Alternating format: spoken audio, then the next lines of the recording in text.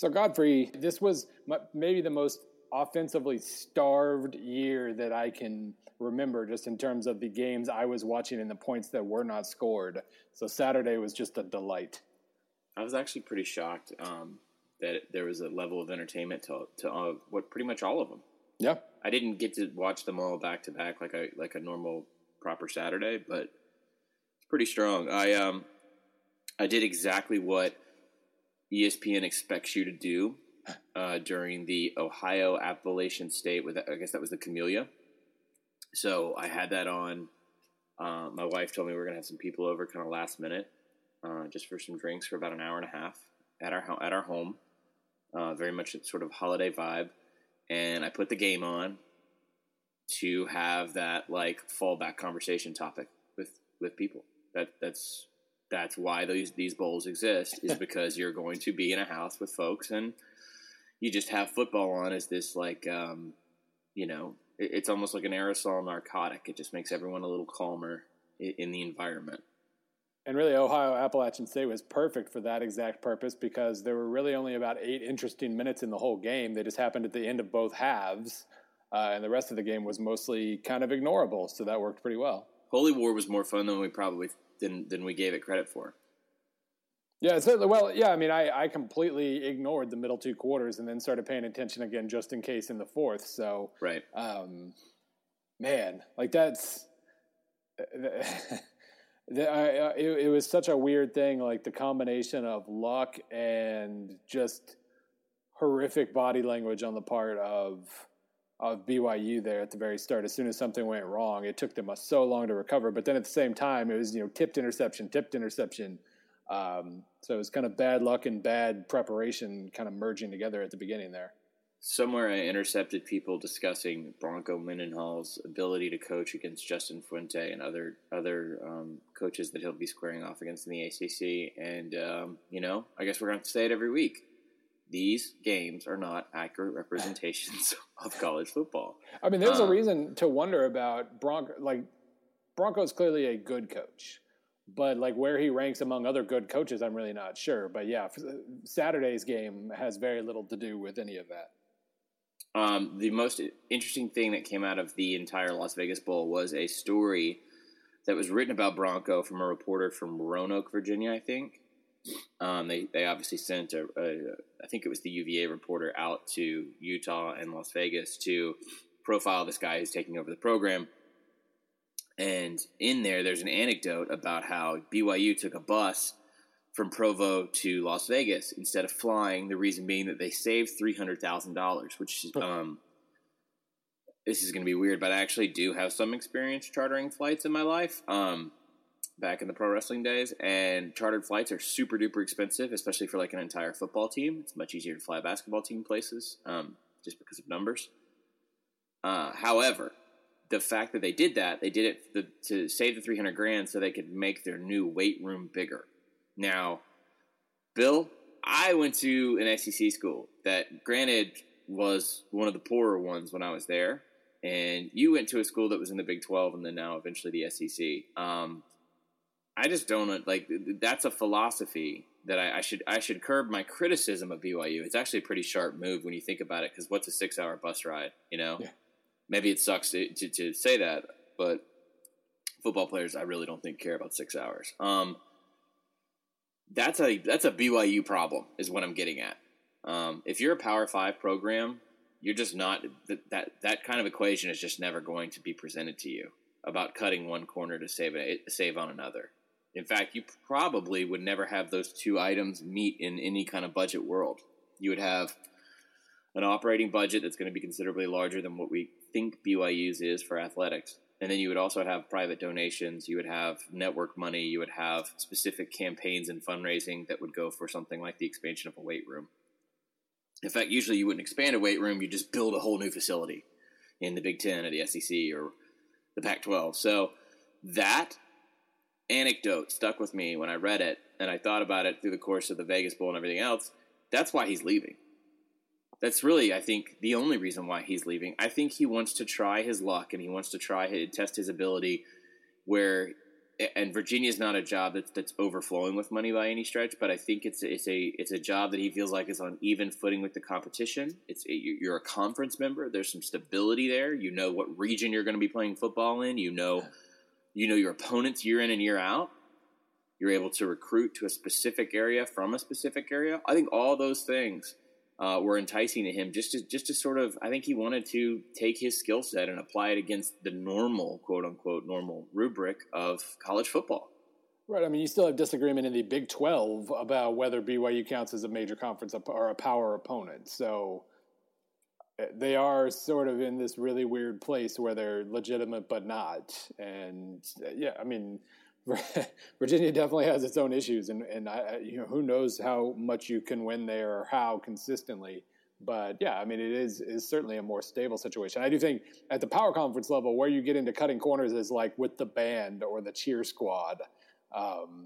The team flies on the charters, and then you worry about everything else. So I mean, I don't want to paint with too broad a brush. There's definitely financial issues at other schools that are Power 5 members, but not like that. And I think it's also combined with the fact that we know a little bit about what BYU is offering its candidate pool in terms of an annual salary. It's grossly undervalued. It's not at market value compared to the kind of schedule that they've built for 16 and beyond.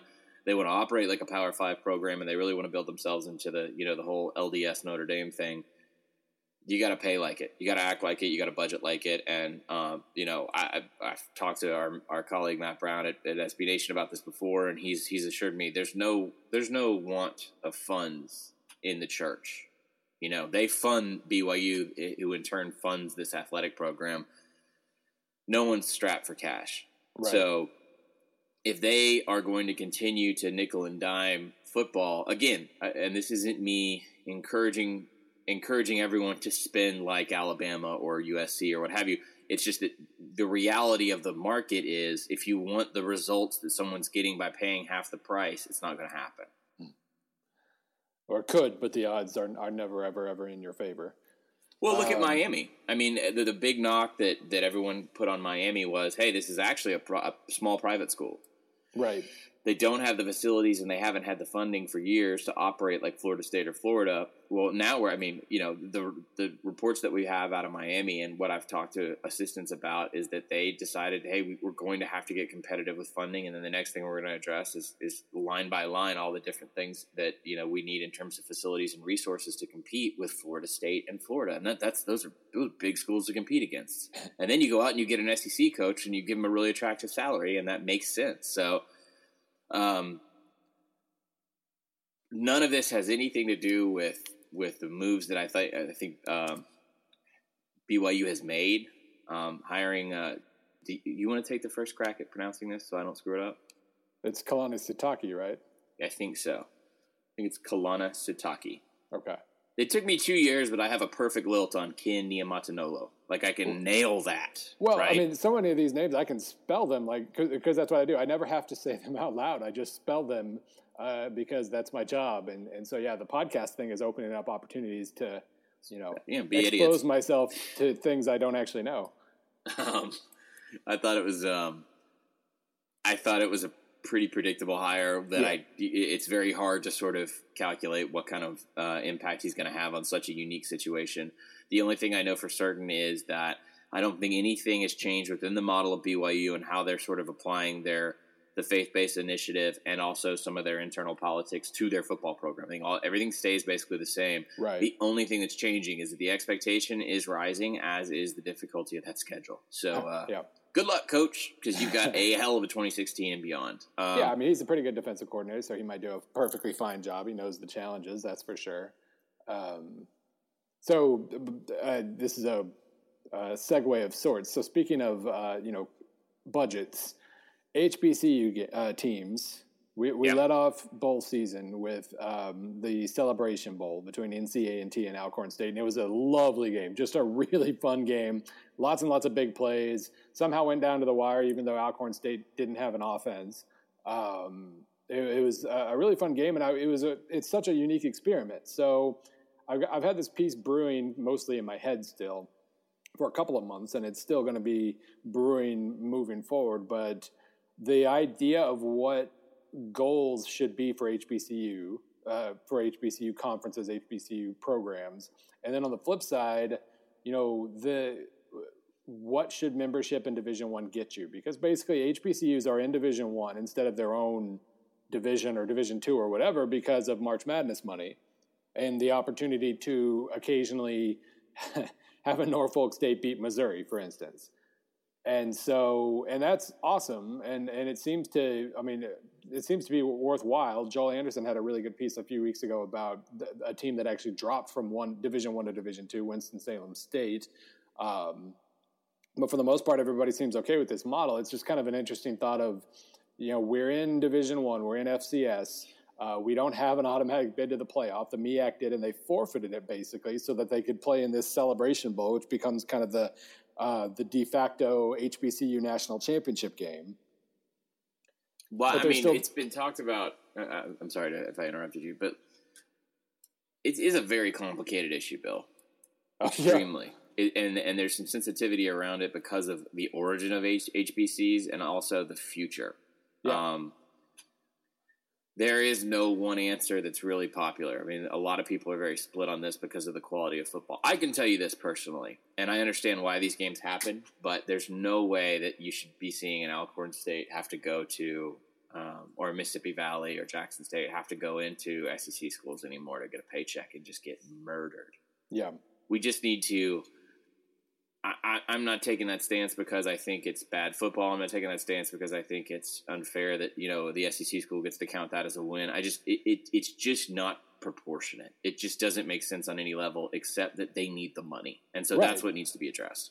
Right. And that's kind of to my point of, what should Division I membership get you in terms of whatever. I mean, it's basically money sharing. It's just you have to go sacrifice your players to get beat 69-0, and then get your paycheck so you can cover your expenses and go about your business and try to win your conference. If that's enough, fine. I mean, if those goals are enough, like you get massacred by an FBS team once a year, then you try to win your conference, like Alcorn State. Alcorn State got drubbed by Georgia Tech and then actually started to play pretty well. In the Sagarin ratings, they're right there.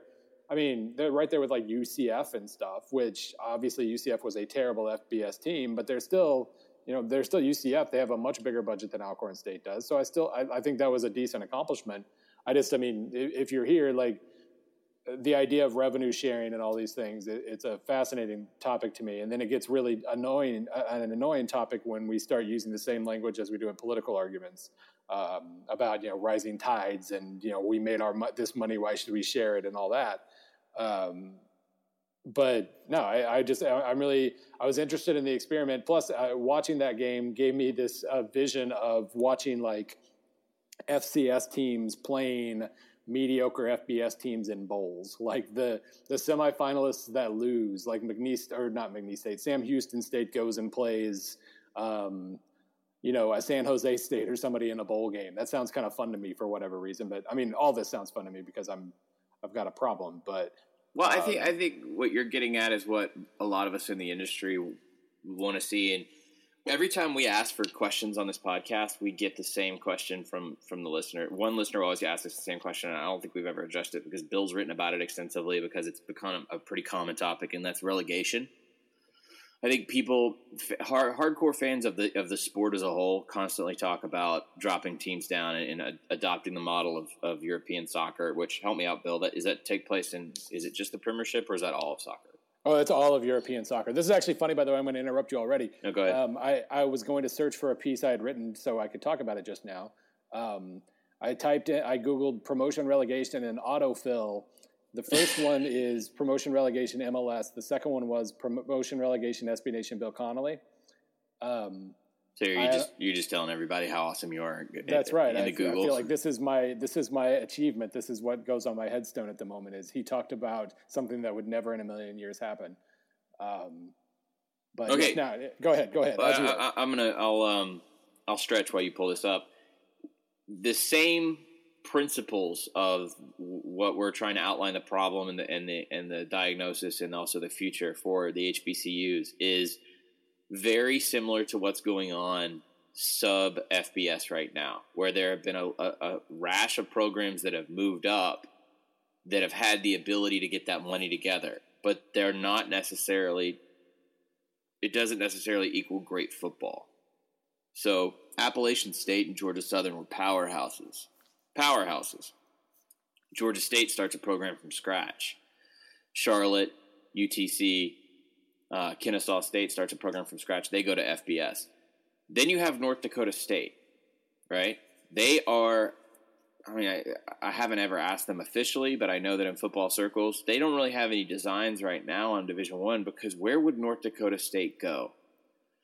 The appeal that you see in programs like Maryland, who joined the Big Ten, it has nothing to do with the athletics, right? We beat that horse to death. It was a television market. It was the expansion of a footprint. Jim Delaney wanted to boast X amount of households for the network because that's the number one revenue driver for the conference, okay?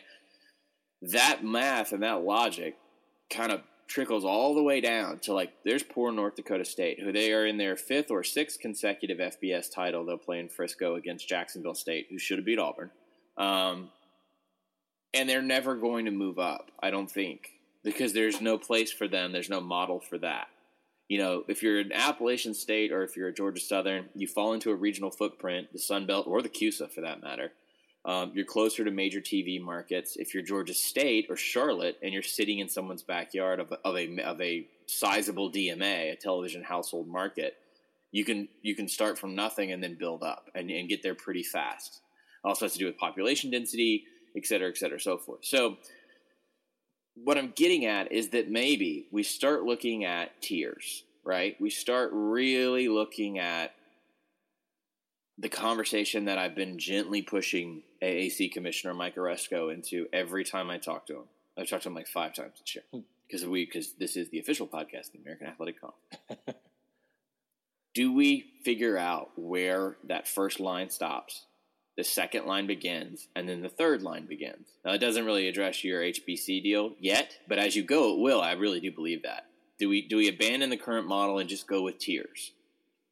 And if so, and this is where I'm going to flip it back to you, where does tier 1 and 2 start, and where does tier 2 to 3 start?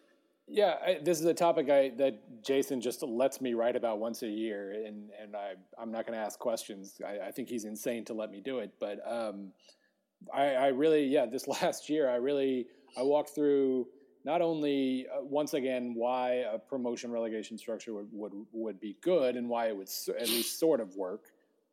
Financially, like, you know, if we were doing everybody, then make sure that, you know, the tier 1 teams still get a good chunk, like Purdue's never going to lose its Big Ten network money to a certain degree. It'll always make like X amount. You could maybe structure it to where there are incentives there, but it would just, in terms of competition, it would make it about merit and not about which conference did you join 75 years ago. Because I hate to pick on any one school here, but we'll say Wake Forest. You know, they joined up with a bunch of other Southern Conference teams a long time ago, ended up eventually being part of the ACC. They've been like a high caliber FBS or Power Conference caliber team like 5 or 10 times, ever, pretty much.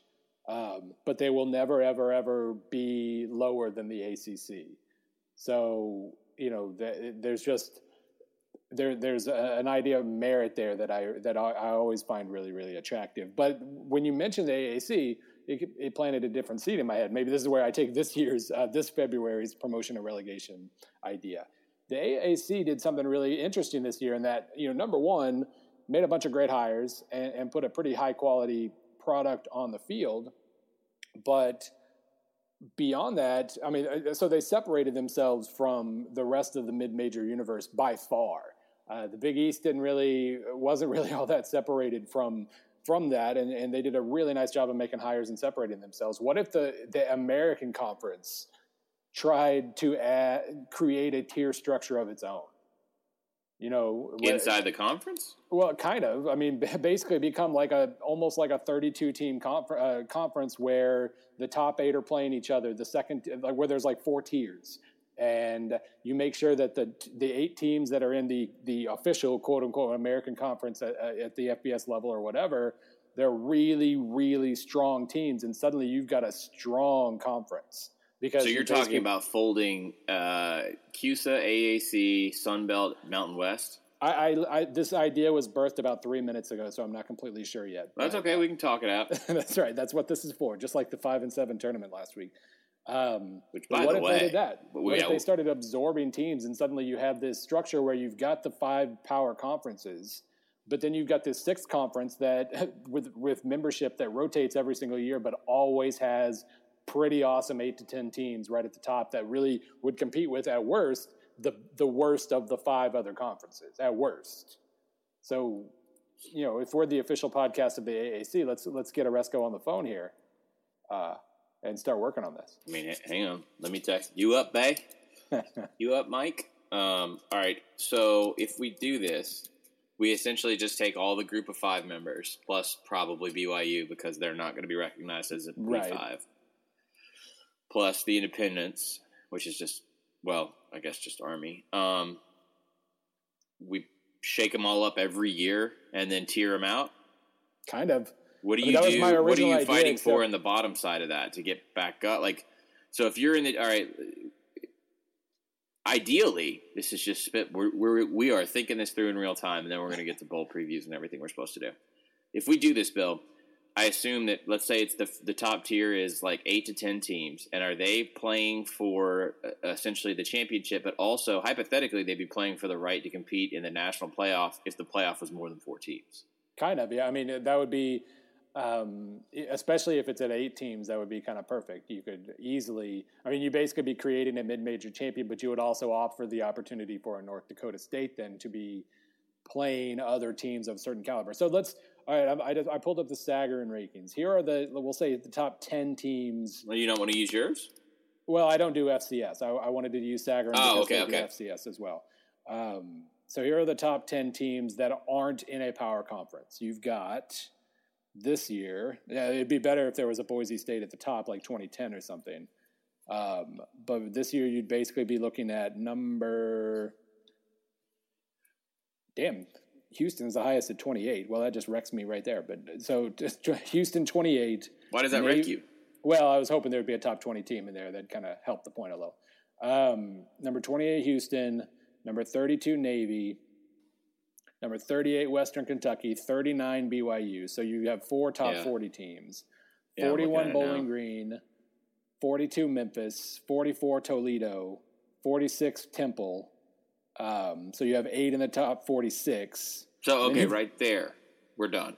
Well, then you've got North Dakota State at 51 and South Florida at 54. So your whole 10-team conference is in the top 54. Okay. So next year we take those 10 teams and we have them play a schedule against each other. The winner then gets – here's the problem with that, though. Here's what a coach is going to say, other than, are you crazy, get out of my office. Well, right, that's always the answer in the end. They're going to say that we're basically creating a 2-year merit system. You have to play to get into the bracket, then you have to play through the bracket over the course of 2 years. That's the first thing a coach would say. They've somewhat got a point there. So the way I would be envisioning this is that maybe you start out with the current AAC membership, and you would create a tier structure based on, again, this is brainstorming on the spot, but let's say tier 2 then is Conference USA and Sunbelt, or Conference USA, MAC, and Sunbelt, or hell, just the other 4 mid-majors. And so then the first year you're doing this, the bottom 4 teams from the AAC get relegated, so to speak, and the champions of those other 4 conferences get promoted. I'm fine with all of this, except for the fact that I don't know how. If you have a team catch fire in 1 year with a graduate transfer quarterback, okay, and they tear through whatever tier they're in, the following year they get bumped up, they may not be anything close to resembling the team that was.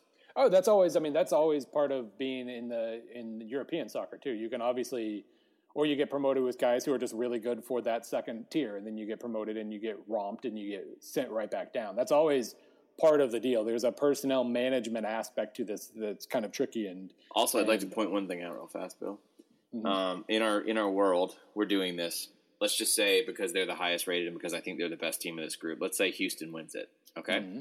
However, we determine that top tier, if it's divisions, if it's round robin, whatever. So Houston wins tier 1 of the Great American Conference. All right. if we went through, if we gave Houston the automatic 8 seed in an 8-team playoff this year, do you know what team they would be bumping out of the 8 spot? Not right offhand. Notre Dame. Notre Dame, awesome. See, so that's sold. Any national hope this bitch just died.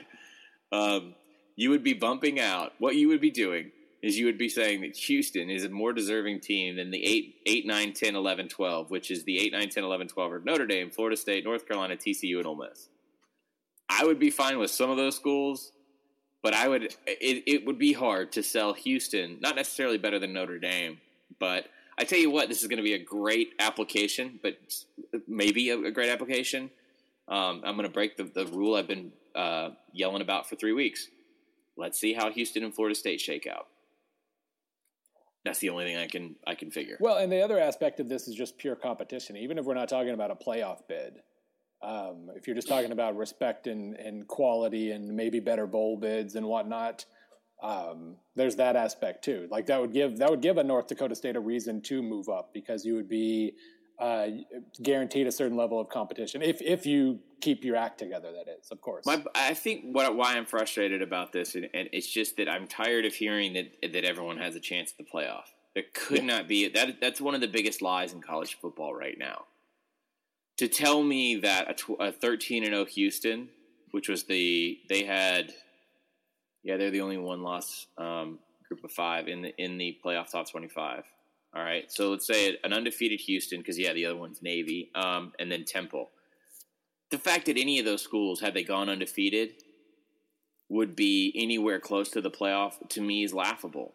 Maybe because the committee values Notre Dame strongly. If maybe Temple is, if they beat Notre Dame, maybe. If Ole Miss is undefeated, save for a loss to Memphis, who goes undefeated, maybe. But we just didn't see that. We didn't see that happen. I don't think it's going to happen. And to have a Houston team that loses just barely with an injured quarterback on the road in a game no one watched, then comes back and beats Navy and Temple, they're 18th right now. Yeah. Houston beats Baylor right now. I think Houston beats Oklahoma State right now. I think they give Oregon a game. As I go up the list, I think they beat Northwestern. I think they could beat Ole Miss. I think they could beat TCU, and I think they could beat North Carolina. But that's how far we're going to put them. My numbers hate Houston, but I'm leaving that out of this conversation at the moment. And I'm okay with that too, because I think I get why your numbers do, and that's just, I think, ultimately a product of what Houston gets to prove itself against and what Houston can do.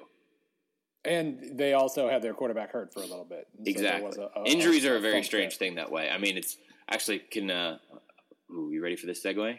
Everybody hold their breath. I'm going to create a pause, which kills a segue, but you ready for this? Injured quarterbacks. There were like 1,000 of them this year. Not necessarily an injury, but teams that are misrepresented by the quality of quarterback play. None, to me, is greater than the Florida Gators. Yeah. All right? Will Grier, not coming back, apparently. He's out, right? Leaving Florida. Where that leaves this Florida team at 10-3, having won a division, playing in a bowl game, all of a sudden, right, a reclamation project out of nowhere in the first year of the Jim McElwain era. Where does that leave them now?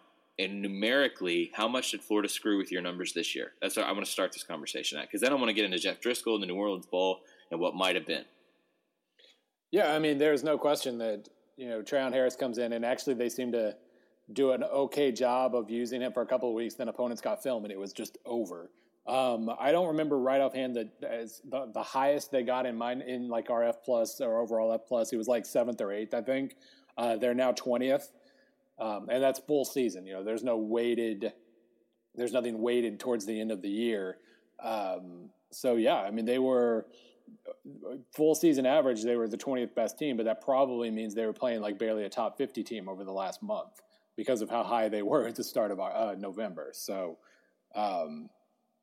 I mean, yeah, it makes a huge deal. When you're looking at full season averages, it makes things look weird. Injuries always do, or just pure momentum shifts or changes from September to November. But no, they're now below Tennessee. They're they'll probably play poorly in the bowl and fall behind like a couple of other teams too, and barely hold on to the top 25, despite the fact that for the first half of the season they were a legitimate top 10 team. So they score 38 points at home in a win over Ole Miss. They score 9 points barely at home against Vanderbilt. Are injuries and personnel changes, which is a fancy way of saying a dude took a steroid and got booted. Does that screw with your number? Is that the number one? I just ranked it. Is that the biggest problem for your numbers? Oh yeah, I mean that's accounting for injury. There's a level of context there, and it's really hard to adjust for that. Like I think if I were to go in, I there's a handicapper that I talk to quite a bit. I give him some numbers and whatnot, and he talks a lot about how, I mean, he spends basically his entire week. He'll come up with his computer ratings, and then he'll just go in and make adjustments based on those things. Based on injury? Yeah, based on injuries, changes in personnel, basically. And that's where he makes a lot of his money is being able to make those adjustments better than Vegas does. And that's great. The overall numbers serve my purpose. It absolutely hurts them from a predictive standpoint.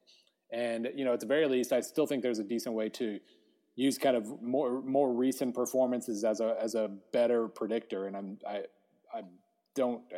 the way I came up with that last offseason, it was pretty hit or miss, so I didn't use it this year. But no, when you're looking at my rankings or mine and Fermo's rankings on outsiders, like the things that are going to stand out to you the most are the teams that either that missed a very important player for part of the year and therefore went down, or teams that played really tough schedules and therefore went 8-5 and ranked in like the top 10. But injuries play a big role there, and I mean there's a way around that, but it's kind of a manual adjustment because sometimes injuries affect the team and sometimes they don't, and it's hard to plug that into projections. So we have these Florida Gators at 10-3, and here we have a new narrative being built. So let's break that down. It's not as simple as before Greer and after Greer, because this is a team that struggled against Eastern Carolina. This is a team that struggled greatly on the road at Kentucky. But you could say this, because it is year one of a new offensive system, that you have a talent in Greer who was recruited by the previous staff, the same one which I'm going to get to in a second, was dogged for their inability to build an offense, right? Maybe you look at, inferior talent in New Mexico State. They struggle a bit, mainly more on defense against Eastern Carolina. They struggle against Kentucky. They come from behind against Tennessee, as one does. And then they thump Ole Miss. A little banged up Ole Miss, if I remember right, going into that game. Ole Miss was starting to fade there. They beat a good defense in Missouri. Now you're starting to see them. Boom, okay, LSU. Then suspension is between the 17th and the 31st, I believe. It was right. It was like the day after Missouri. That's right. But yeah, that's right. So Harris comes in and plays against LSU. So they take their first loss. Then you're starting to see a more and more anemic offensive output that ends with 2 points against Florida State, 15 against Alabama. Granted, these are good teams, but they were also only able to score 20 against Florida Atlantic. Right, you can spot a pretty easy trend there looking at yards per play. They were at 5.5 yards per play or better for the first 5 games. And then they were at 6.2 against Georgia, because that was when Georgia was at its most demoralized. Yeah. And then they topped 4.3 once in the last 5 games, and that was against South Carolina. And they were still below average against South Carolina. So, what moving forward is Florida? Here, this is my question. McElwain comes into all this acclaim because of the immediate success he has, right? So they're riding the undefeated streak. They take a couple dings. Wow, 10-3. They feel like they're back. They won their division, a really bad division, right? Muschamp gets hired at South Carolina. I went on the Clemson podcast, which, by the way, if you're a Clemson fan, if your team plays Clemson, if your team's in division with Clemson, very informative, super sharp guys. You should definitely check the podcast out. The reason why I liked him so much was that this is probably the first team-specific podcast I've done, or radio show, where, think about this, the team is about to play for the national title as the number 1 seed, and they are genuinely respectful and concerned and sort of like strategizing on what recruiting and playing against Muschamp for the next 3 to 5 years is going to be like, whereas everyone else right now is laughing about that hire. Now, I'm not here to endorse or criticize the Muschamp hire. So this is just me being a reporter. It happened, so I am reporting on what is, okay? What I can tell you is everything that McElwain had success with, Muschamp brought him. He may have not been able to put the pieces together, but he did have a very telling quote this week that people laughed at, which was that he said, had I hired Kurt Roper in year one, I'd still be at Florida. I tend to believe that based off of the performance that Roper has and based off the pedigree he has with quarterbacks. He came up in the Cutcliffe system, and I think the way he was able to graft on some of the newer techniques that are out there, he started in Cutcliffe's traditional pro-style offense that he used on the Manning brothers, and then has evolved slowly over time. And then I think Roper favors a little bit more tempo and can spread it out a little bit more than the Cutcliffe system. He's a damn good OC. Next year, everyone's going to laugh at South Carolina because they're not going to have a ton of great personnel. They're going to have a lot of the same problems. It's just funny how these things get built where do we go back and blame all of this on like Charlie Weiss and Brent Pease? Because Muschamp built this team that's 10-3 now, and they lose this quarterback. Am I talking myself in a circle here, or I'm just shocked at how much acclaim McElwain's getting on Muschamp's roster and how many people are laughing at the Muschamp hire and probably will be for the next year or two because they're across the state from a national title contender because he's going to have to build from the bottom up on both sides of the ball. All I know is, if you told me at the beginning of the year without any hint of personnel or anything that Florida was going to rank 20th and 10-3, I'd say McElwain did a hell of a job. Now, when you add the extra context in there that, with Will Grier, they were top 10, and with Trayon Harris, they were maybe worse than last year's team was with Trayon Harris, then that makes it kind of interesting. But in the first year, I try not to judge coaches too much regardless. But I did think that what we saw from a creativity standpoint, even when Harris was first playing those first couple of games, they seemed to be putting him in good position to succeed, and they scored some points with me for that. Then they then turned around and lost a lot of those points. So we'll pivot out of this with how about a request instead of a hot take in the warm holiday season, the season of miracles? How about instead of the knee-jerk reaction of McElwain, offensive genius, Muschamp, idiot, maybe take that one extra step. If you're not a Gator or a Gamecock or a Clemson fan and you're just looking at this quote unquote objectively, if you're just a college football fan, take that next step and start looking at circumstance and timing and who brought the talent in and that kind of stuff. Because I feel like maybe over time, do you see some regression between the mean, or do you see Muschamp slowly build up South Carolina and learn from his mistakes? Do you see McElwain stumble as a head coach for the first time in the Southeastern Conference? Granted, Colorado State's a pretty damn good job for where it's at, but it's not Florida. It does not have the highs, the lows, and the expectation, and the pitfalls, and the problems, and the upside, and the talent that Florida has. I'm going to sidestep out of this after I make that kind request of you, the stubborn college football fan on social media, and go to Jeff Driscoll, former Florida quarterback. Nice game against not Appalachian State, Arkansas State in the New Orleans Bowl. I would say this: I was a little disappointed in Arkansas State and Louisiana Tech because I saw a lot of empty seats in the Superdome. And the years that ULL, shout out to the Cajuns, if ULL's in that bowl, that bad boy is sold out and looks like the freaking Super Bowl. Yeah, there were at least like 50,000 people until last year, I think, when they had that dumb morning kickoff. Attendance was at or around 50,000 plus for the Lafayette games, and I think it was 35 for Louisiana Tech, Arkansas State. It was still fun. It was a nice way 32-8. So not even 35. Almost. I need to look it up again. I'm pretty sure that the Celebration Bowl had the second best attendance of the day behind the Vegas Bowl. I don't want to go backwards on the show, but that's the secret about the HBCU that no one has figured out yet. They do neutral site travel better than anyone else in sports, period. Yeah, they were disappointed last year. They got 57 to the Superdome at the Bayou Classic that I went to, and they were kind of disappointed with that.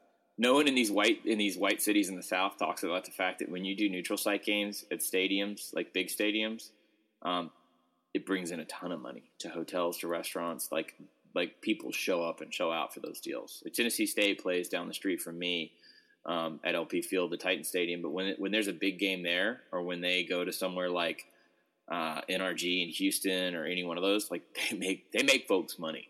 They use the Cotton Bowl too, and they make folks money there. All right, so jumping back on this, Jeff Driscoll, really solid game, threw for over 400 yards, looked really good. Probably the second and a half time I've got to see a live Louisiana Tech game this year. My question is, if you go 9-4 at Louisiana Tech, are you justified? Have you made something out of a disappointing college career? What does this mean? Tech has always been such a strange program to me because for so long they were the Eastern outlier in the WAC. They refuse to play games against their neighbors like ULM. They are very much unto themselves in Ruston, which is probably the least Louisiana city in Louisiana. I'm going to catch hell for that if certain people are listening. What does this mean for Tech, Bill? What does this mean for Driscoll? It was a very nice year, you know? Yeah. But what is that? I mean, what does all that mean? He didn't top. I was looking at his stats. Competition is obviously different, especially in Conference USA this year, which was worse than the Sun Belt maybe. But yeah, his passer rating in 2012 was 132. In 2013, it was 135. 2014, it was 103. It was just a dreadful experience all year last year. And then this year it ended up being at 154. 4,000 yards, 27 touchdowns to 8 interceptions. He had, I don't know about sacks, but he ended up at least netting over 300 rushing yards. That probably means he had 500 rushing yards non-sack. So, I think that watching him the other night was kind of funny too, because he would just randomly remind you about how awesome his arm is. That pass he had down the sideline to Dixon for the long touchdown, I think in the third quarter, where he was on the run, he kind of motioned, he kind of pointed to where he wanted Dixon to go, and then he just lobbed it over a defender perfectly, hit Dixon in strides. Dixon went straight down the sideline for a touchdown. It was a gorgeous pass, and he had a couple that were just, so it was just, a high caliber, 90 mile per hour fastball kind of thing. And it was a nice reminder this season. I watched actually a few Louisiana Tech games, come to think of it, and it's just a nice reminder of system and environment and just morale. It seems like means so much to a college football offense. I mean, he was lost. He was lost. Nobody was listening to him at the end of his Florida tenure.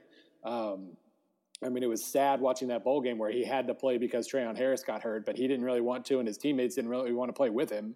But he had to go out there and do it anyway, got sacked a bunch. There are just so many factors that go into being a good quarterback or a successful quarterback besides having a good arm. And Driscoll going down to Louisiana Tech and doing so well was a nice reminder of that. It was a nice, a reset for him. And I think he pretty clearly needed it. For Louisiana Tech, it's always great. I mean, anytime you can, take these 4 and 5 star kids and get them for at least a year, preferably more than a year, and they have a few transfers on their team, and then they can go out and look like the athletes they were supposed to be at the power conference level. That's going to be good for you because you're going to get more of them that way. It's fascinating to me that we may be talking about Driscoll. I think this was the best move possible for Driscoll, and a really sharp tactical move, because he gets to put a lot of great stuff on film for the NFL draft. He gets to prove, I thought pretty emphatically, that it was Florida and the mess and the rotation and the personnel issues at the end there, and not him. So I know it's inferior talent. I get all that. I know Tech didn't play Florida's schedule, whatever. But Tech was an established, consistent commodity when he got there. You can say that. So I think it was a great move for him. Tech is a strange program. Maybe I'll just sort of kind of stare at that and dig into that in the offseason and figure out what that identity is there, because Tech is all about a reclamation, man. Skip Holtz, Jeff Driscoll, Manny Diaz multiple times. Like, that's just what that place is. They had the number 32 offense. Heading into bowls, they had the number 32 offense in my numbers.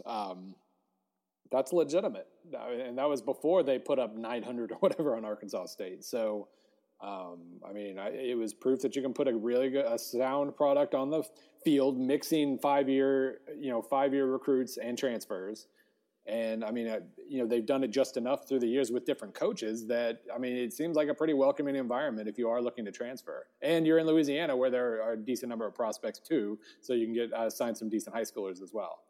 Last thing I'll say, would be super curious what that Kurt Roper quote from Muschamp, if they have a consistent offense at Florida, what he looks like last year instead of what he did. And then also, what would he look like with McElwain? I think it would be very different.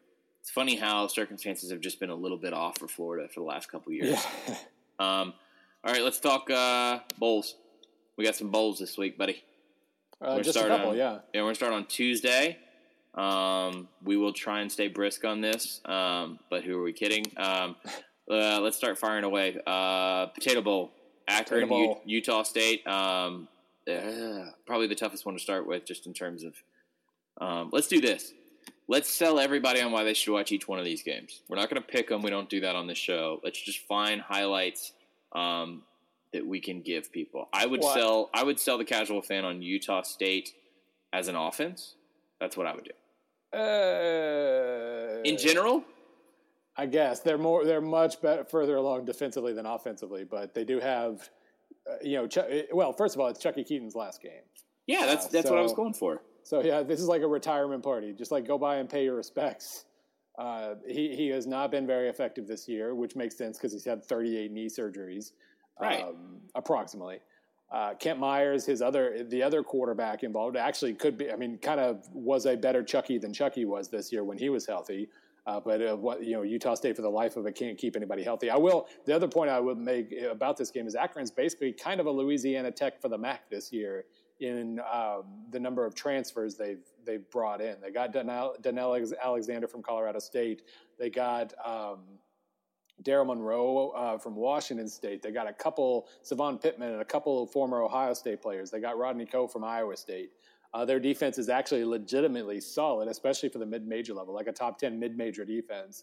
And you're going to recognize a lot more names than you think you will if you turn that game on. Okay. Next one's going to be just as tough for me to pull something out of my rear. Boca Raton Bowl, Toledo and Temple. I'll start with a question.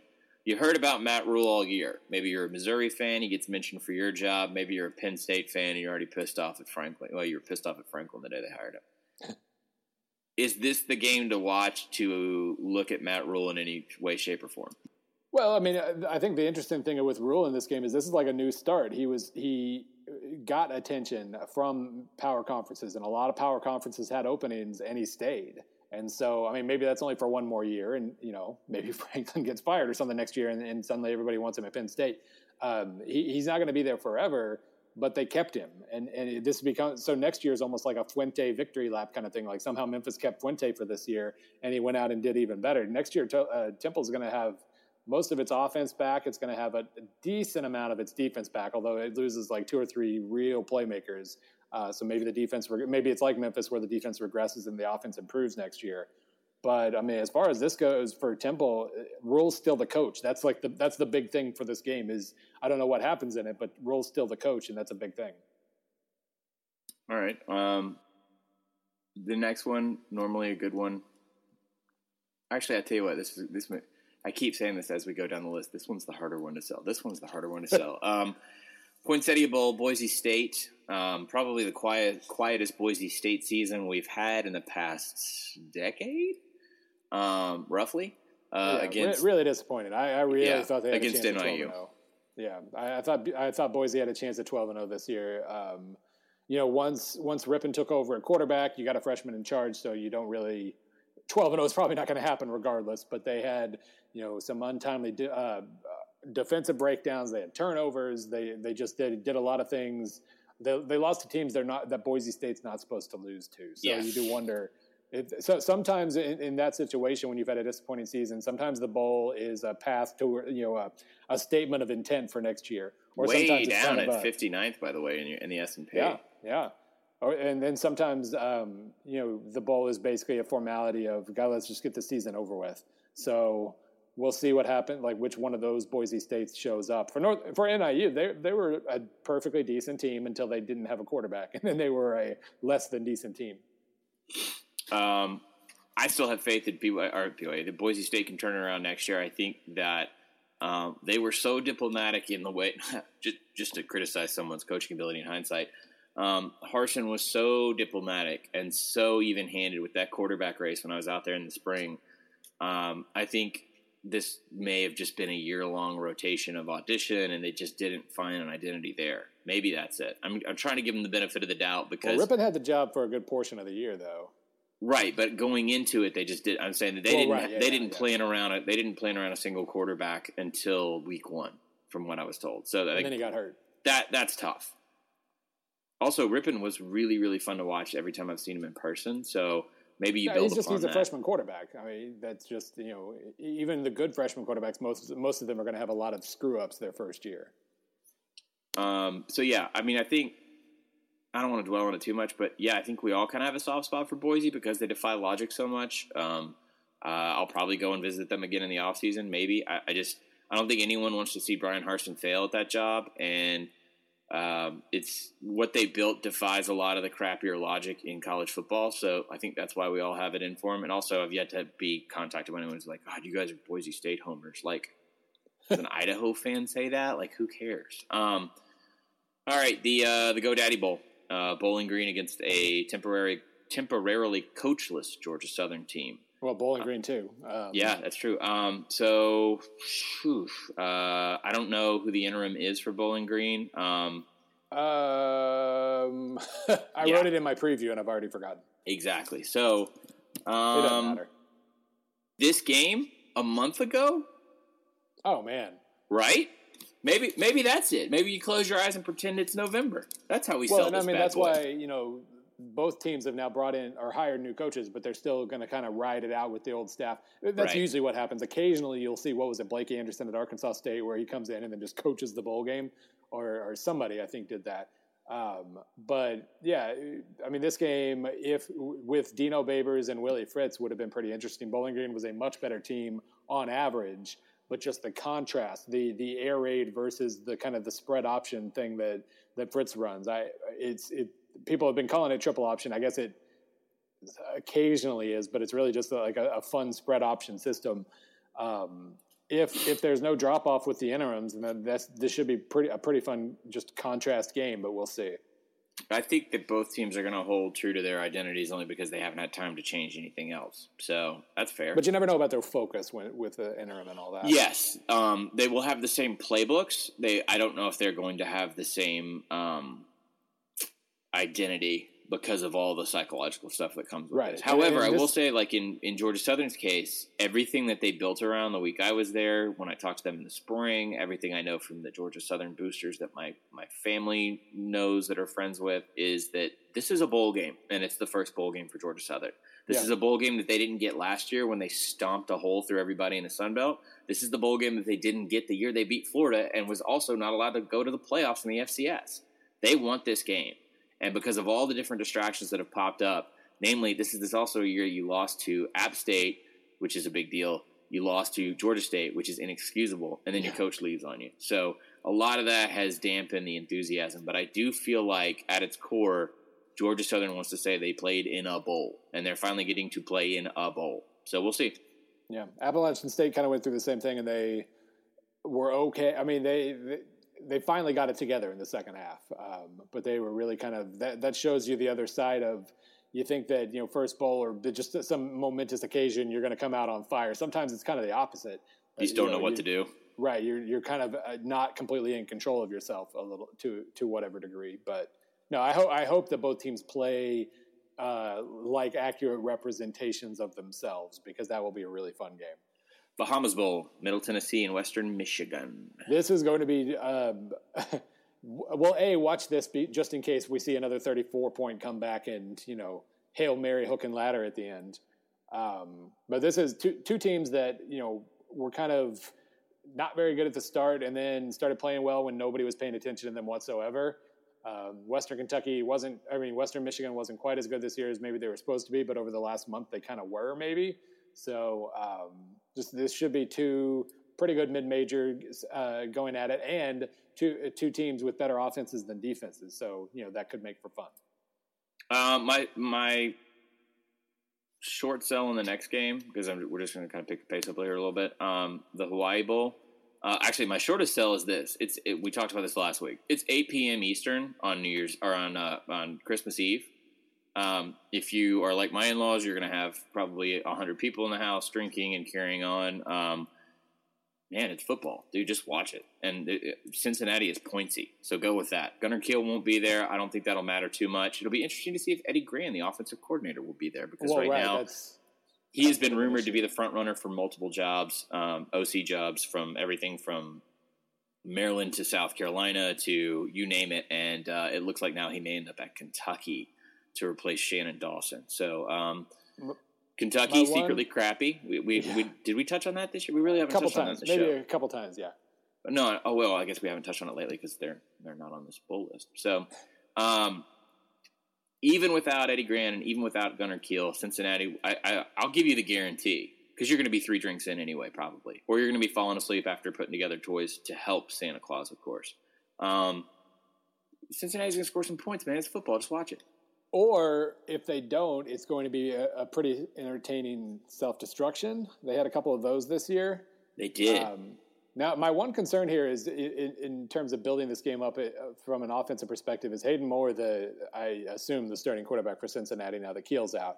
Kind of mistake prone, throws some picks. San Diego State's whole deal is confusing you into throwing picks, basically.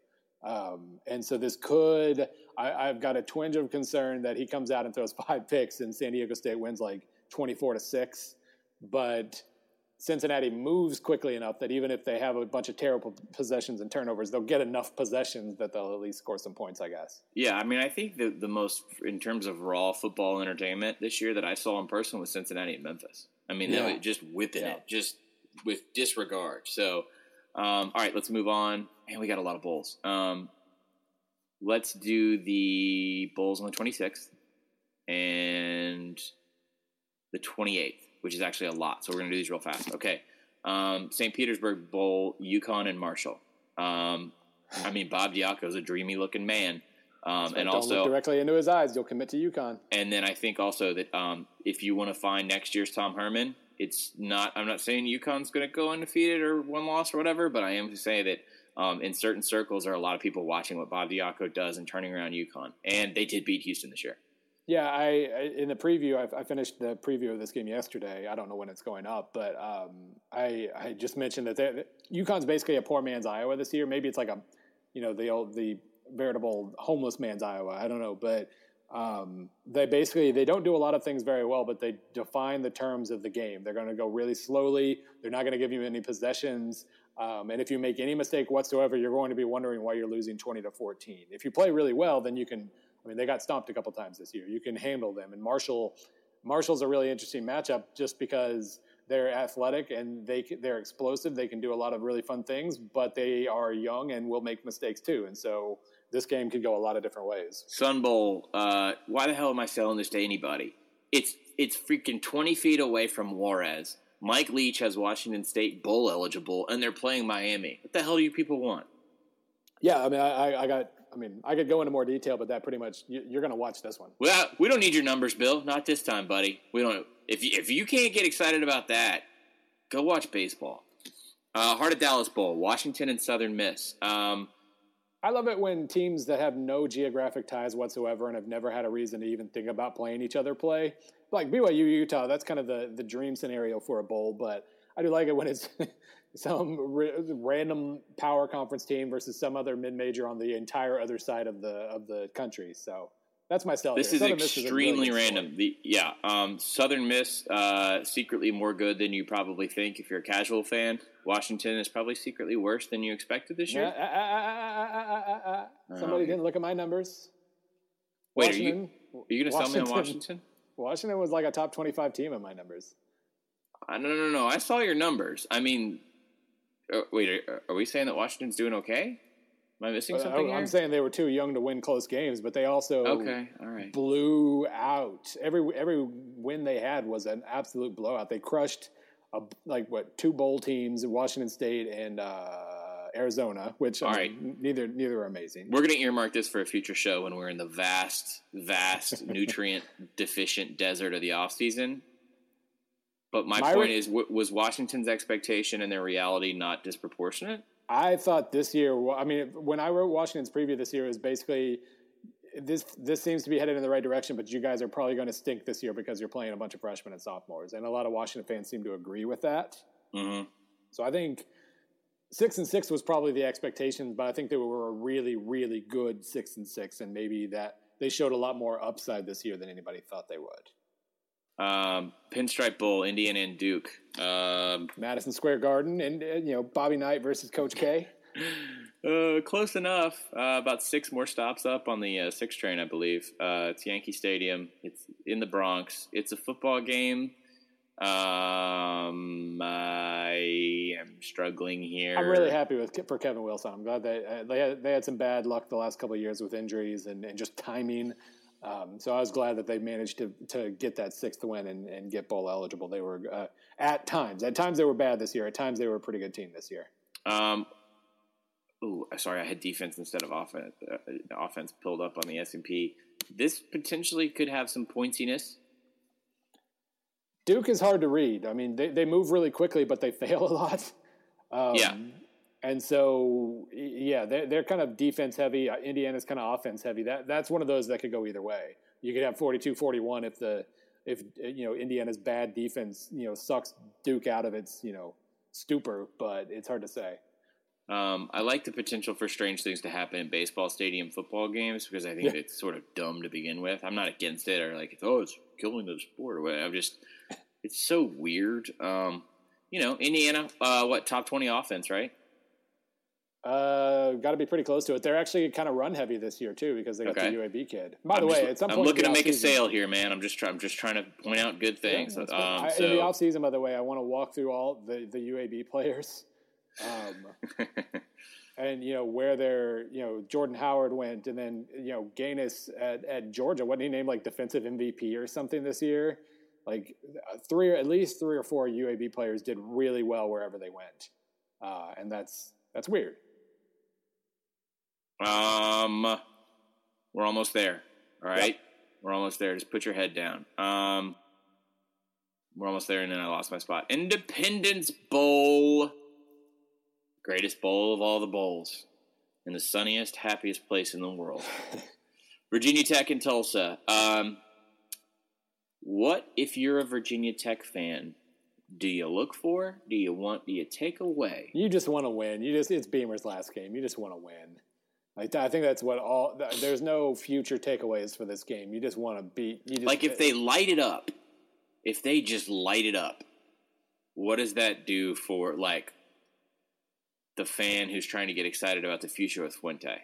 Or do you pause all that, Bill, and just you're celebrating your Joe Pa, your Bowden, your Bear? Yeah. I mean, I think that's all it is. Like they're probably excited about Fuente anyway because he proved a hell of a lot at Memphis, and you've got pretty good defensive talent returning regardless. You got your 50-year defensive coordinator back. So I mean, I think next year your excitement for next year's kind of set. If you lose to Tulsa or if you lose badly to Tulsa, maybe that resets expectations a little bit. Or maybe that just reinforces the move in general, and you're like, what? I think it's a win-win for the Hokies. Because if you get blown out, you're in Bossier City. I mean, what's better than that? And then also you get to you say, well, hey, this is why we made the move. We got a new guy coming in. Foster Farms Bowl, University of California at Los Angeles against Nebraska.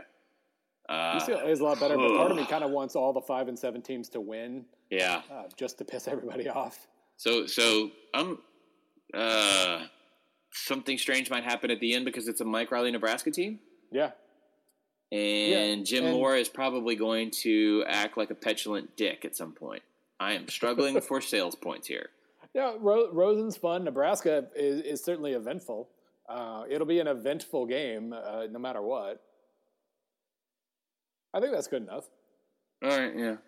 I may skip that one. Military Bowl, Navy, Pittsburgh. This one just feels right. Come on, man. These teams know each other.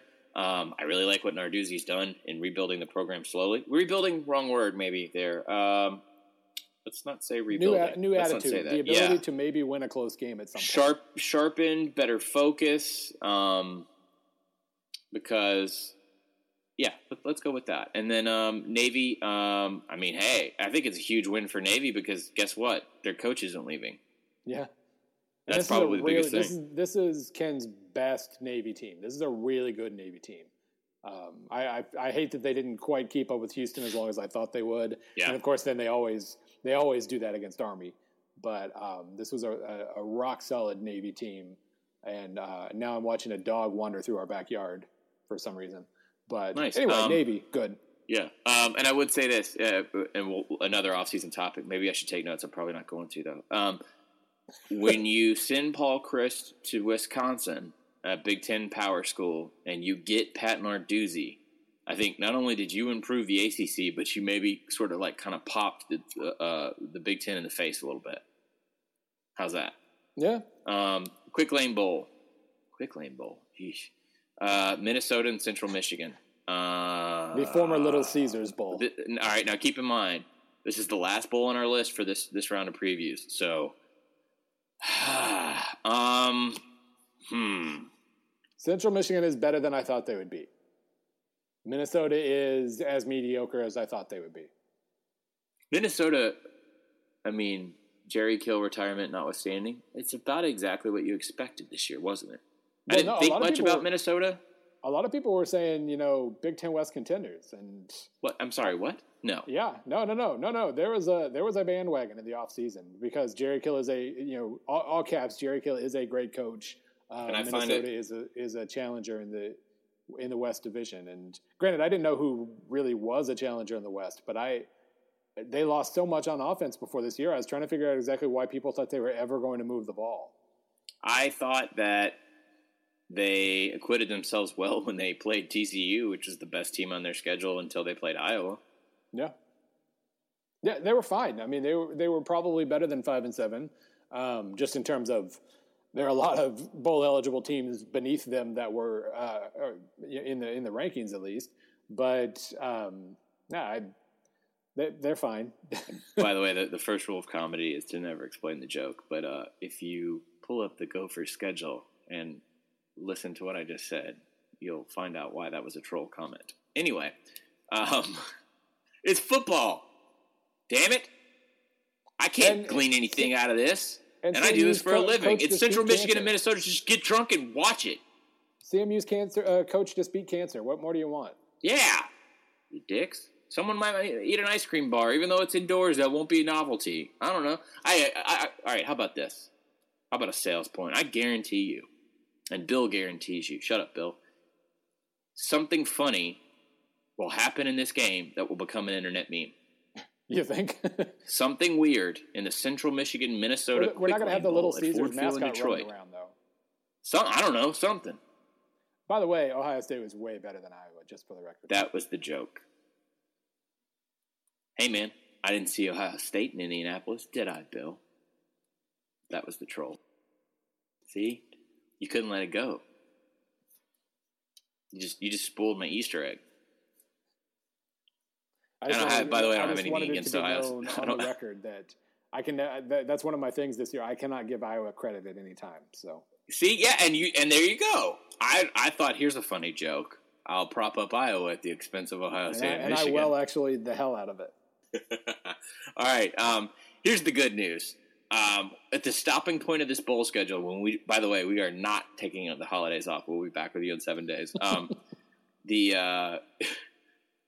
The meat of it's coming, man. We're not going to have to sell you on the upcoming roster because even like a talentless Baylor or like a offensiveless LSU or why should Auburn care about Memphis? I mean, like we're going to have fun with the next round. Just get through this week. Enjoy your holiday if that's what you do. Indulge, and maybe this is the reminder week, okay? Because you would stab a hobo in the eye for any of this in April, all right? Now, if you'll pardon me, I have 5,000 words to write about a 64-team American Conference. Are we going to do it? Well, yeah, of course. All right. See, things happen on the show. Also, before we get out of here, we have to thank a couple people who really took this 5-7 thing and made it made it America's. It's not ours anymore. It belongs to you. Unto you, we have born this child. In fact, I'm pulling up my email right now on the 5 and 7 tournament. There was one listener who is should be committed, because if you put this much into this kind of stuff, then you're ultimately going to end up to be like a Batman villain one day. And that gentleman's name is Ross Cunningham. He basically created the he gave Vegas odds and a championship probability to the entire field. If you guys remember from last week's show, we had a 5 and 7 tournament that we bracketed out. The teams were Nebraska, Texas, Minnesota, Missouri, Illinois, East Carolina, San Jose State, and Buffalo. The Vegas odds, by the way, Nebraska being the favorite at 210, Buffalo coming up in the rear at 19,850, with a championship probability of 0.5%. Single percent. Sorry. You guys are idiots, but it's nice to know that you're idiots with us and that you share in our delusion. However, one thing, Bill, I want to make an amendment, and you tell me, and we're really going to flesh this thing out. Is it all right? You know how if you play fantasy football, I know that there's like a losers bracket to see who's going to be the worst team in your league, so you can like humiliate them with like a bet, right? If we have a traditional bracket, I don't think that supports the pure mission of this tournament. I think that the reward should be going home as soon as possible. So here's what I suggest instead of a bracket. We take the teams and we have one game of 2 quarters. The winner gets to go home. The loser has to keep playing. Sorry, Buffalo.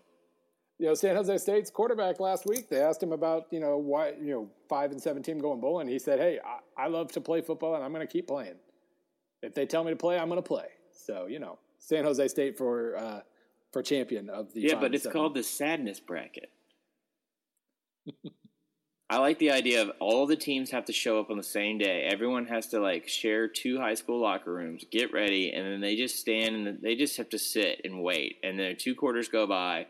And then maybe we have it done like a state lottery style. So it'd be like, okay, guys, Nebraska, East Carolina, you're up. All right, Nebraska, you lost.